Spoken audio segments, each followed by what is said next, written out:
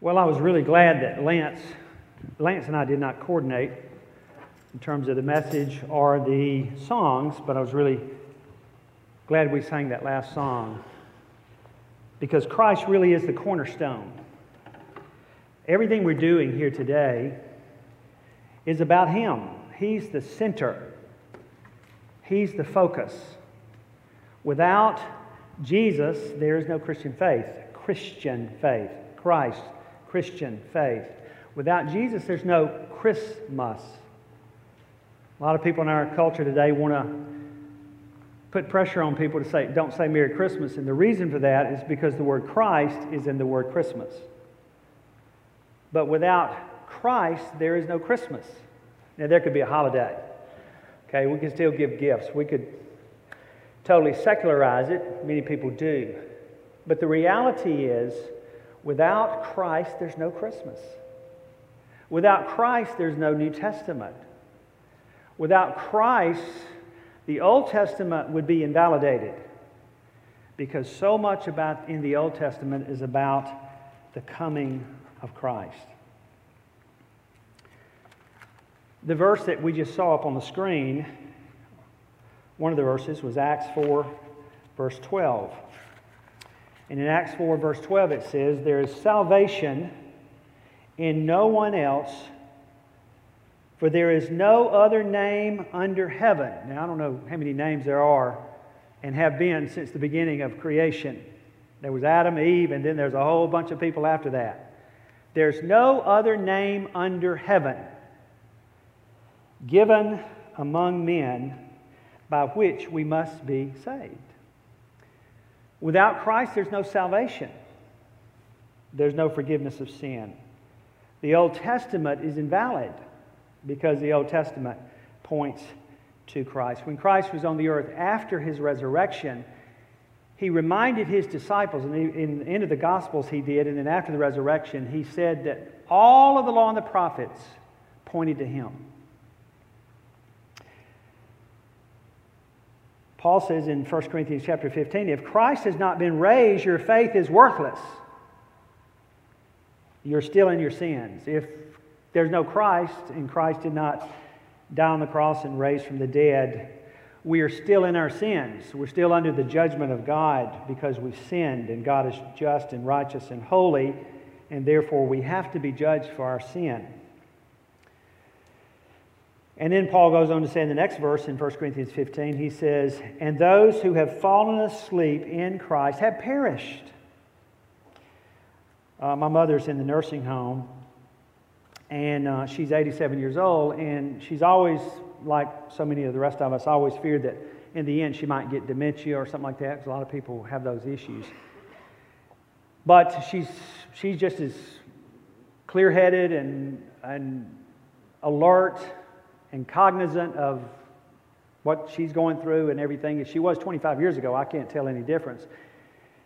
But her health is going down, and she feels like the time of her departure from this earth is soon. And so we've been having these serious conversations about death and what death is like and what's it going to be like. And she said, I'm really afraid when it, right when the moment happens, what is that going to be like and that kind of thing. So we've been having those conversations.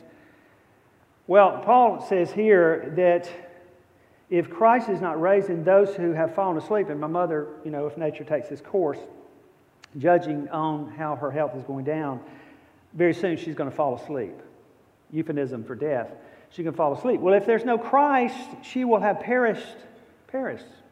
She's gone. Jesus is the focus. Jesus is the center of everything. And so, as I mentioned earlier in the service, every day for a Christian is Christmas, because the Bible says that the Word was with God, the Word was God, and the Word became flesh and dwelt among us. So we celebrate the incarnation during Christmas, but the incarnation has changed everything. So Christmas is every day, and the resurrection, the death on the cross, and the resurrection is every day. So every day is Easter. We celebrate those at different times in the church. In the spring, Easter, and in December, Christmas. But really every day is about Jesus.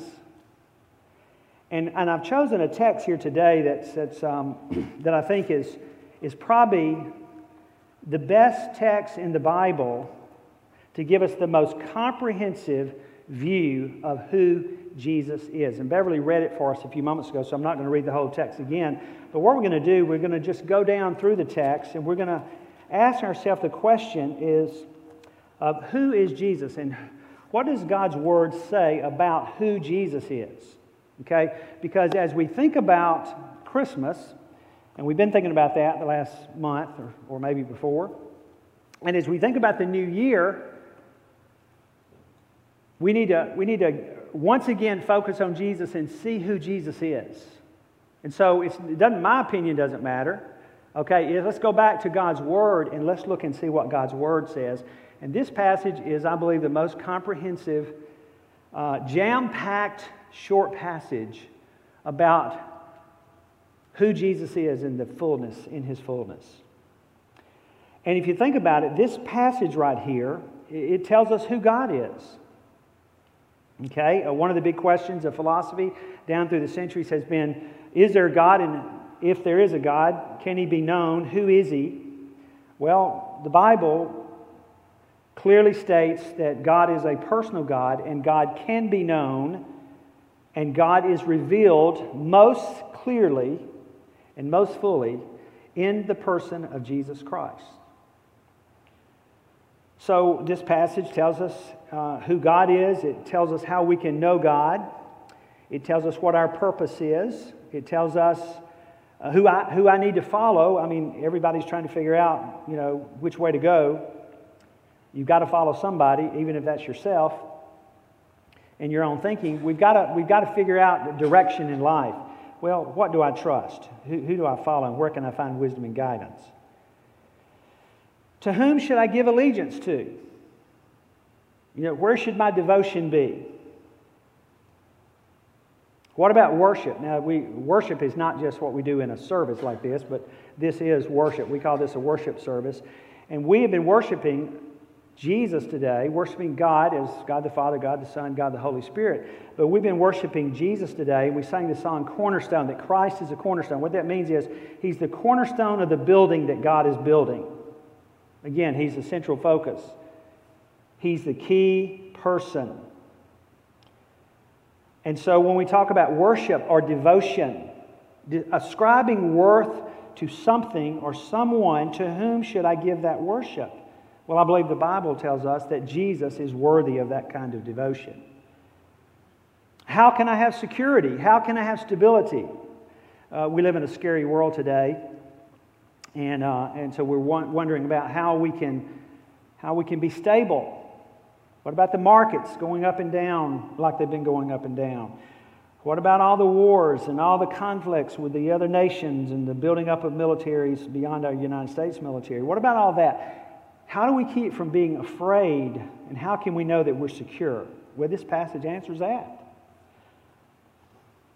So this passage answers a lot of questions about our everyday life, and all the answers to those questions are found in the person of Jesus. Now that seems very simplistic and very childlike. Well, to be a Christian means that you have to have childlike faith. It's not complicated. It's not like rocket science. It's very simple.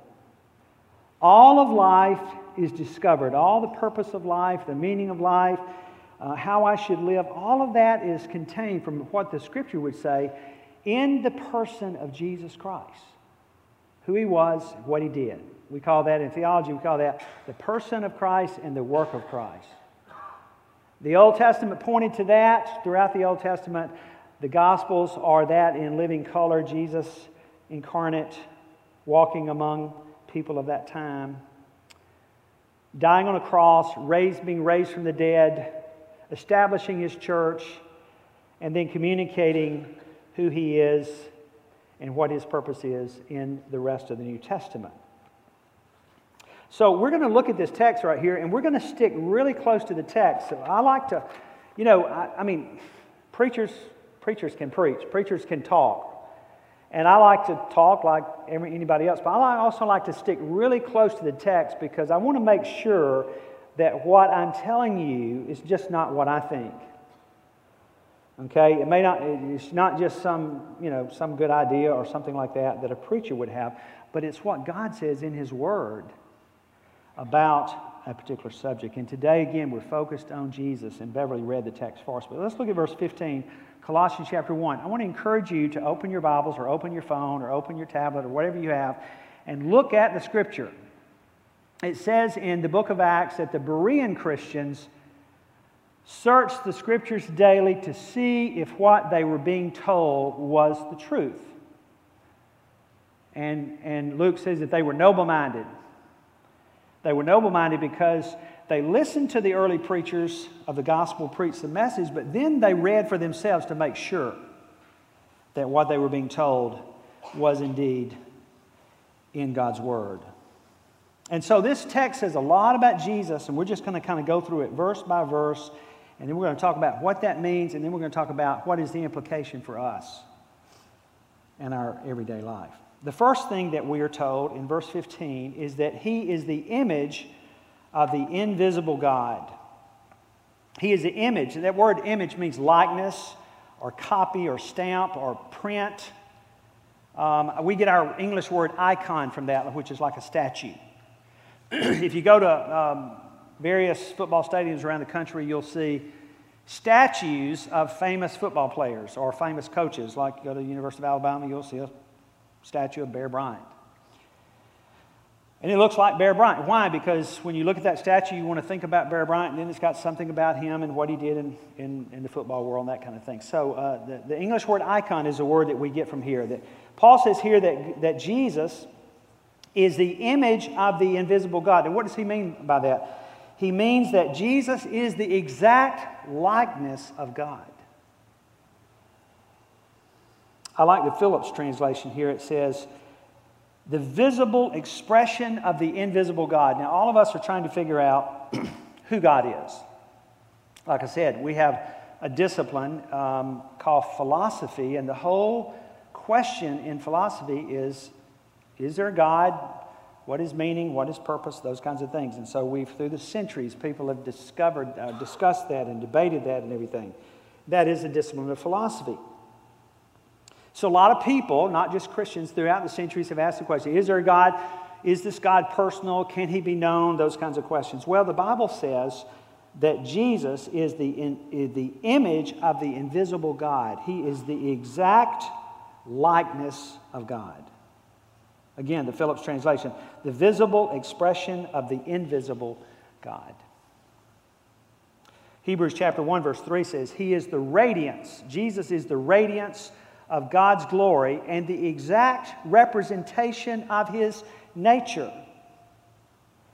John's Gospel says, chapter 1, verse 18, no one has seen God at any time.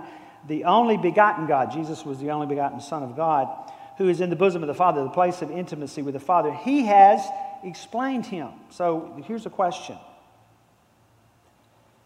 If I'm trying to figure out who God is, all I've got to do is look to Jesus. Jesus is the visible expression of the invisible God. Now, the Scripture says in the Old Testament, no one has ever seen God. God is spirit. And yet, when Jesus came into the world and was incarnated, He became the visible expression of the invisible God. John 1, in the beginning was the Word, and the Word was with God, and the Word was God, and the Word became flesh and dwelt among us, and we saw His glory. When you look at Jesus, you are looking at God. We never have to wonder who God is or what He's like. We just look to Jesus. Now, I don't want to take the time to read this, but go back and read John chapter 14, where Jesus is teaching His disciples that He's about to leave. Of course, they don't understand all of this yet, but He says to them He's about to leave, and they're asking Him some questions, and then He says to His disciples, He who has seen me has seen the Father. Because the disciples said, show us God and it'll be enough. In other words, show us God. We want to see God. And Jesus said, He who has seen me has seen the Father. Verse 7, if you had known me, you would have known my Father also. From now on, you know him and you have seen him. What is he saying there? Is that when the disciples encountered Jesus, they also encountered God. Now, this is the basis of why I follow Jesus. So people have asked me through the years, okay, when did you become a Christian? Well, a Christian is what we could call a follower of Christ. That's what a disciple is. A disciple is someone who follows Jesus. Now, why do I follow Christ? Why did I make a decision to believe in Jesus and then to follow him? Especially when there are so many voices in the world that I could follow. Well, because Jesus is God in the flesh. Paul says it this way in 1 Corinthians chapter 1, verse 30, that Jesus became for us, or to us, the wisdom of God. I follow Jesus. Why do I follow Jesus? Because he is the visible expression of the invisible God. He's the best, most complete knowledge of God that will ever be given on this side of heaven. Now, my mother, again, has been asking lots of questions. What's death going to be like and everything? And she told me the other day, she said, I'm really getting weary. And if I knew, she said to me this week, or last week, she said, if I knew for certain that it was going to be as glorious as everybody says it is, I'd be ready to go right now. And I said, Mother, we don't know exactly what it's going to be like, but we know it's going to be glorious. When you die and you go to heaven, if you've believed in Jesus and you go to heaven, you're going to have the fullest revelation you've ever had. 1 Corinthians chapter 13 talks about that and says that now we see through a glass darkly, but then face to face. But the fullest expression and revelation of God that has been given in the world for now is the person of Jesus Christ. And Hebrews chapter 1 again says that God has spoken to us in many different ways, but in these last days, he has spoken to us through his Son. God has revealed himself once and for all through the person of Jesus. So I don't ever have to wonder who God is or what God is like. I just look at Jesus. I read the New Testament and I see who Jesus is. Who he is, his person. I see what he did. I see what he calls me to do. And I see this is what it means to follow God. This is the path of discipleship because of who he is. So Paul says he is the image of the invisible God. The second thing he says, he's the firstborn of all creation. And that doesn't mean that he was created. Now, Jesus was born as a baby, and the baby that he was did not exist prior to the birth and the natural process of birth. But Jesus, the one who came as a baby, existed before the birth. Jesus has always existed. But he was born, he came into the world as a baby and lived as a human being. And so Paul says here, he's the firstborn of all creation. In ancient custom, the firstborn was given the rights and privileges of above every other offspring. So what this means in Colossians 1:15 is that he is over creation in rank and dignity. He is preeminent. He's the most important person who's ever lived. There's no comparison. He is preeminent. He is firstborn. He is more important than all of creation. Now, how do I know that? Or why is that the case? Look at verse 16. Colossians chapter 1. For by him all things were created, both in the heavens and on earth, visible and invisible, whether thrones or dominions or rulers or authorities, all things have been created through him and for him. Why is he preeminent? He is preeminent because all things were created by him. John affirms that in John's Gospel, John chapter 1, verse 3. All things came into being through him, and apart from him, nothing came into being that has come into being. Hebrews 1:3 again. God appointed Jesus heir of all things, through whom also he made the world. Now he talks here, Paul talks about heaven and earth. That's the heavenly sphere, the sphere of the earth, visible and invisible, the material world, the physical world, the non-material world, the spiritual world, Thrones, dominions, that's every area of power. Rulers and authorities, that's everybody who has power. Angelic powers, human powers, demons' powers. All things came into existence through Jesus. All things have been created through Him and for Him. Now, what does this answer? This tells me that He is my origin. Where did I come from? I came from Jesus Christ. The Scripture says in 1 Corinthians chapter 6, verse 19, "Do you not know that you are not your own? That you have been bought with a price?" Now, most of us, we don't think about it too much, but we think, this is my life. No, it's not your life. Now, you have been given the gift of life, and you have some management over that life, but in reality, you belong to God. He's your creator. And specifically, Jesus was the agent of God's creation. All things have been created through Him and for Him. He's not only your origin, He is your purpose. We find our purpose in Him, and life doesn't make sense without Him. Okay, if there were no Christ, we wouldn't be here today. There'd be no worship service. Why do we worship? Why do we sing these songs? We're not singing really to each other. Now, I think Lance mentioned a few moments ago that we encourage each other when we sing and everything. And that is a part of worship, to all be singing the same thing, so that we affirm each other, that kind of thing. But guess what? We're not really singing to each other. We're singing to God and to Christ. Why? Because Christ is worthy of worship. Do you know anybody else? Do you know anything that's really worthy of worship? No. All things have been created through Him and for Him. Paul says it this way in 1 Corinthians chapter 8, verse 6. "For us there is but one God, the Father, from whom are all things. And we exist for Him." What is your purpose? To exist for God. "And one Lord Jesus Christ, by whom are all things, and we exist through Him." Guess what? You exist today through the power and the person of Jesus Christ. He's my origin. He's my purpose. See, I'm not my own. I don't belong to myself. I can have that attitude. I can live like that perception is reality, but it's not reality. In the end, what you will find out, what I will find out is that all along I belonged to Jesus Christ. That's why rebellion is irrational.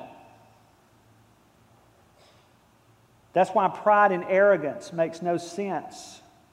That's why humility is the only natural response and the only wise response. Because God made me for Himself. And my purpose in life is to glorify Him. All things have been created through Him and for Him. Now look at verse 17.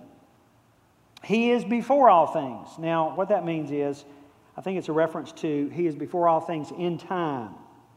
I like, again, the Phillips translation. He is the first principle.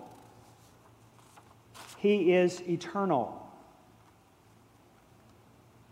There was never a time where Jesus Christ, the person of Jesus Christ, did not exist. In the beginning was the Word, and the Word was with God, and the Word was God. And then the incarnation, and the Word became flesh and dwelt among us. He is before all things. I love this next part of this, verse 17. In Him all things hold together.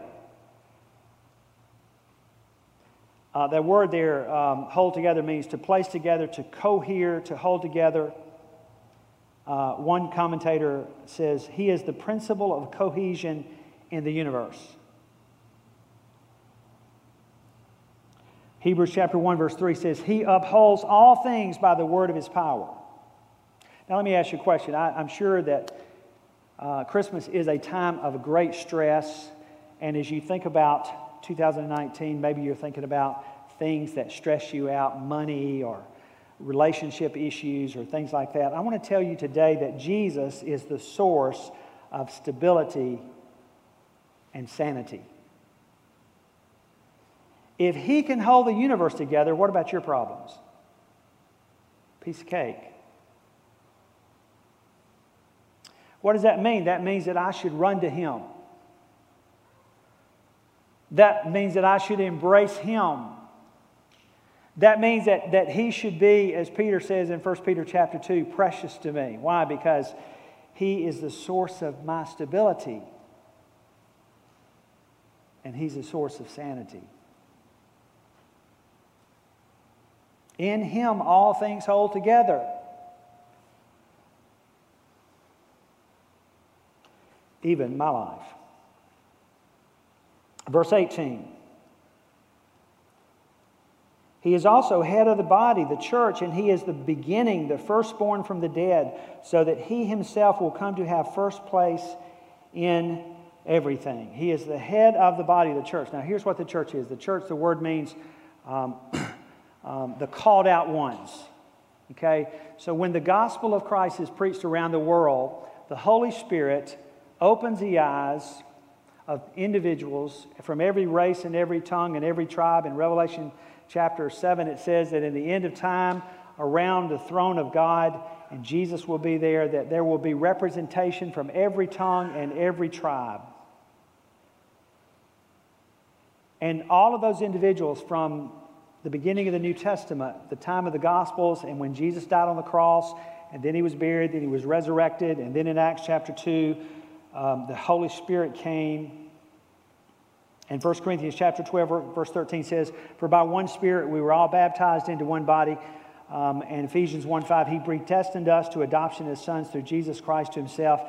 That God is all around the world today, even today here in Norfolk, Chesapeake, Hampton Roads. He is calling people to Himself. He is opening eyes. He is regenerating dead spirits.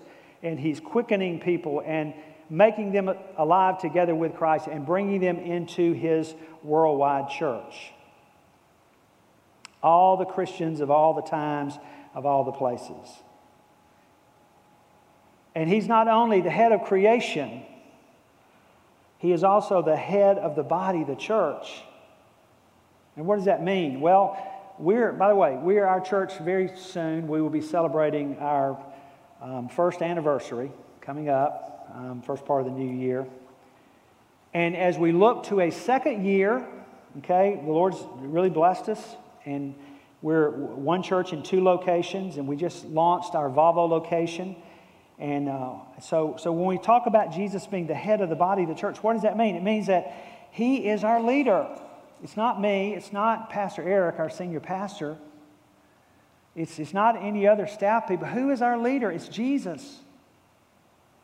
We've got to look to Jesus to be our leader. We've got to go to Him for guidance and our source of wisdom and strength for His church. Because guess what? We can't build the church. Only Jesus can build His church. And what did Jesus say to His disciples? Upon this rock I will build my church. The rock of the confession that He is the Christ. So see, hey, what we're doing here is supernatural. It's not natural. It's supernatural. And Jesus is the head of the body. Aren't you glad that Jesus is the head of the body? And not some other smart people? Because all smart people are really dumb. We don't know what we're doing. We need a leader that we can trust. We need a guide. We need a reliable source of wisdom. Guess what? It's Jesus. In the church and in your personal life and your family. You need Jesus. That's why we have to run to Jesus. Run to Christ. Run to Christ in your family. Run to Christ in your own personal life. In the church, run to Christ. We need to be praying. We need to be trusting in Jesus to do what only Jesus can do. And I'll tell you what, when we cry out to Him and when we really, in humility, come to Him and ask Him to do what only He can do, guess what? Miracles happen. We have to be willing to admit our need for His guidance in His place in our life. Then Paul says, He is the beginning. He's the origin in terms of time and power. He's the originating power. Revelation chapter 1 verse 17 says, do not be afraid. I am the first and the last. Jesus says, I am the first and I'm the last. Paul says here, He's the firstborn from the dead. What does that mean? He was the first person to rise from the dead, never to die again. Again, I like Philip's translation here. Life from the dead began through Him.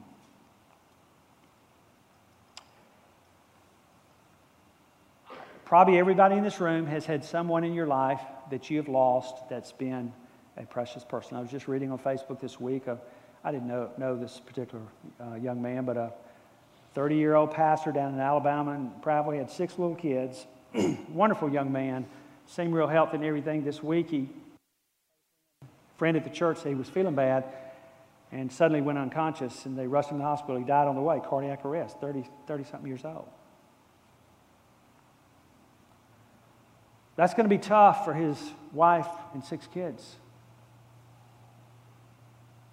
But I'll tell you what, it would even be tougher if you knew you would never see him again.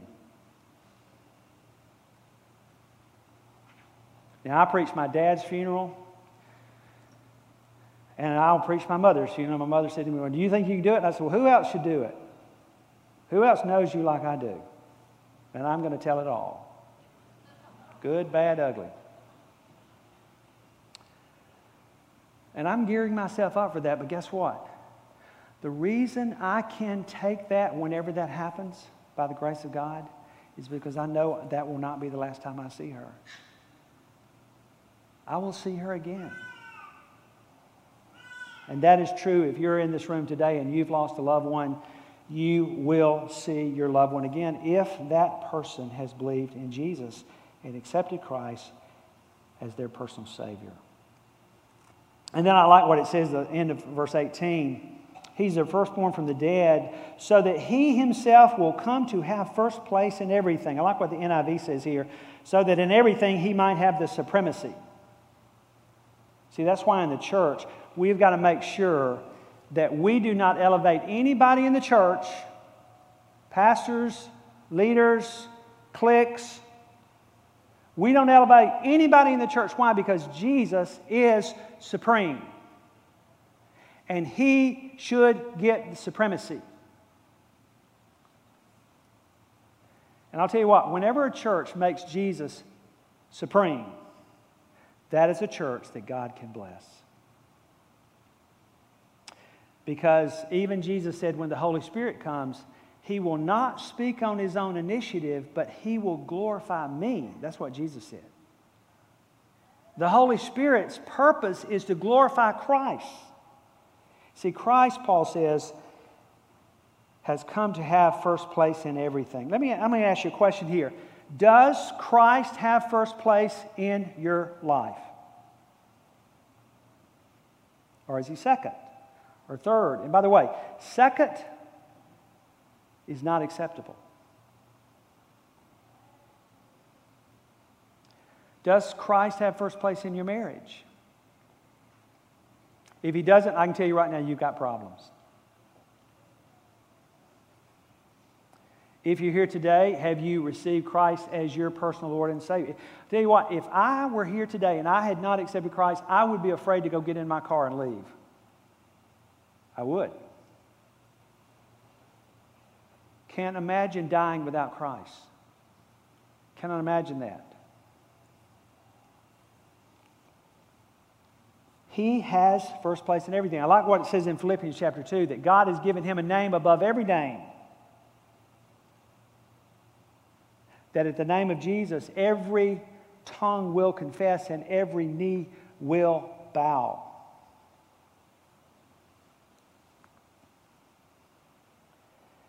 And then look at verse 19. Verse 19 is truly one of the amazing verses in the New Testament. Nobody really understands the gravity of this.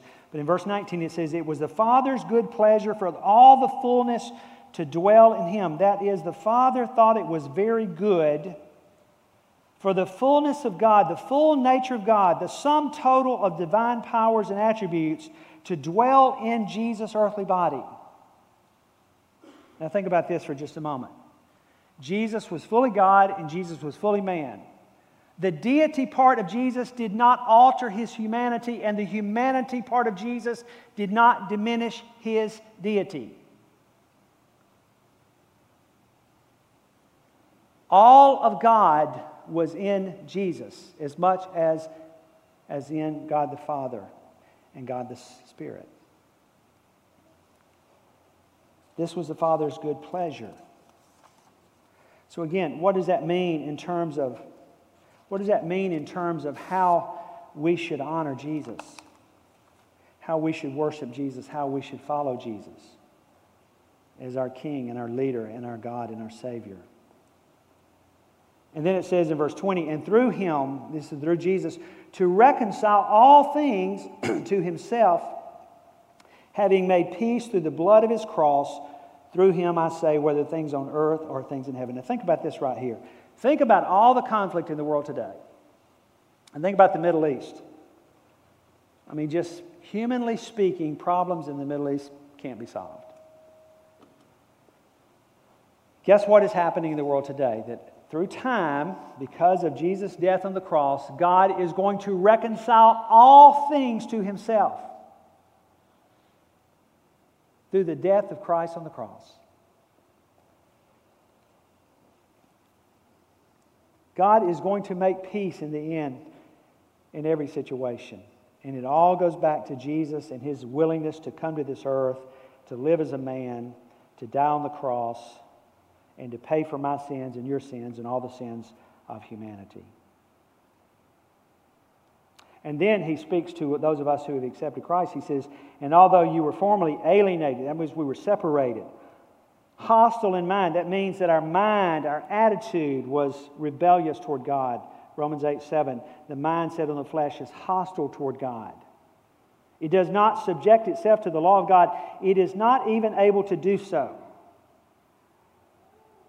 Not only a bad attitude and a rebellious spirit, but also engaged in evil deeds. Jesus said, men love darkness because of the light, rather than the light because their deeds are evil. But what did God do?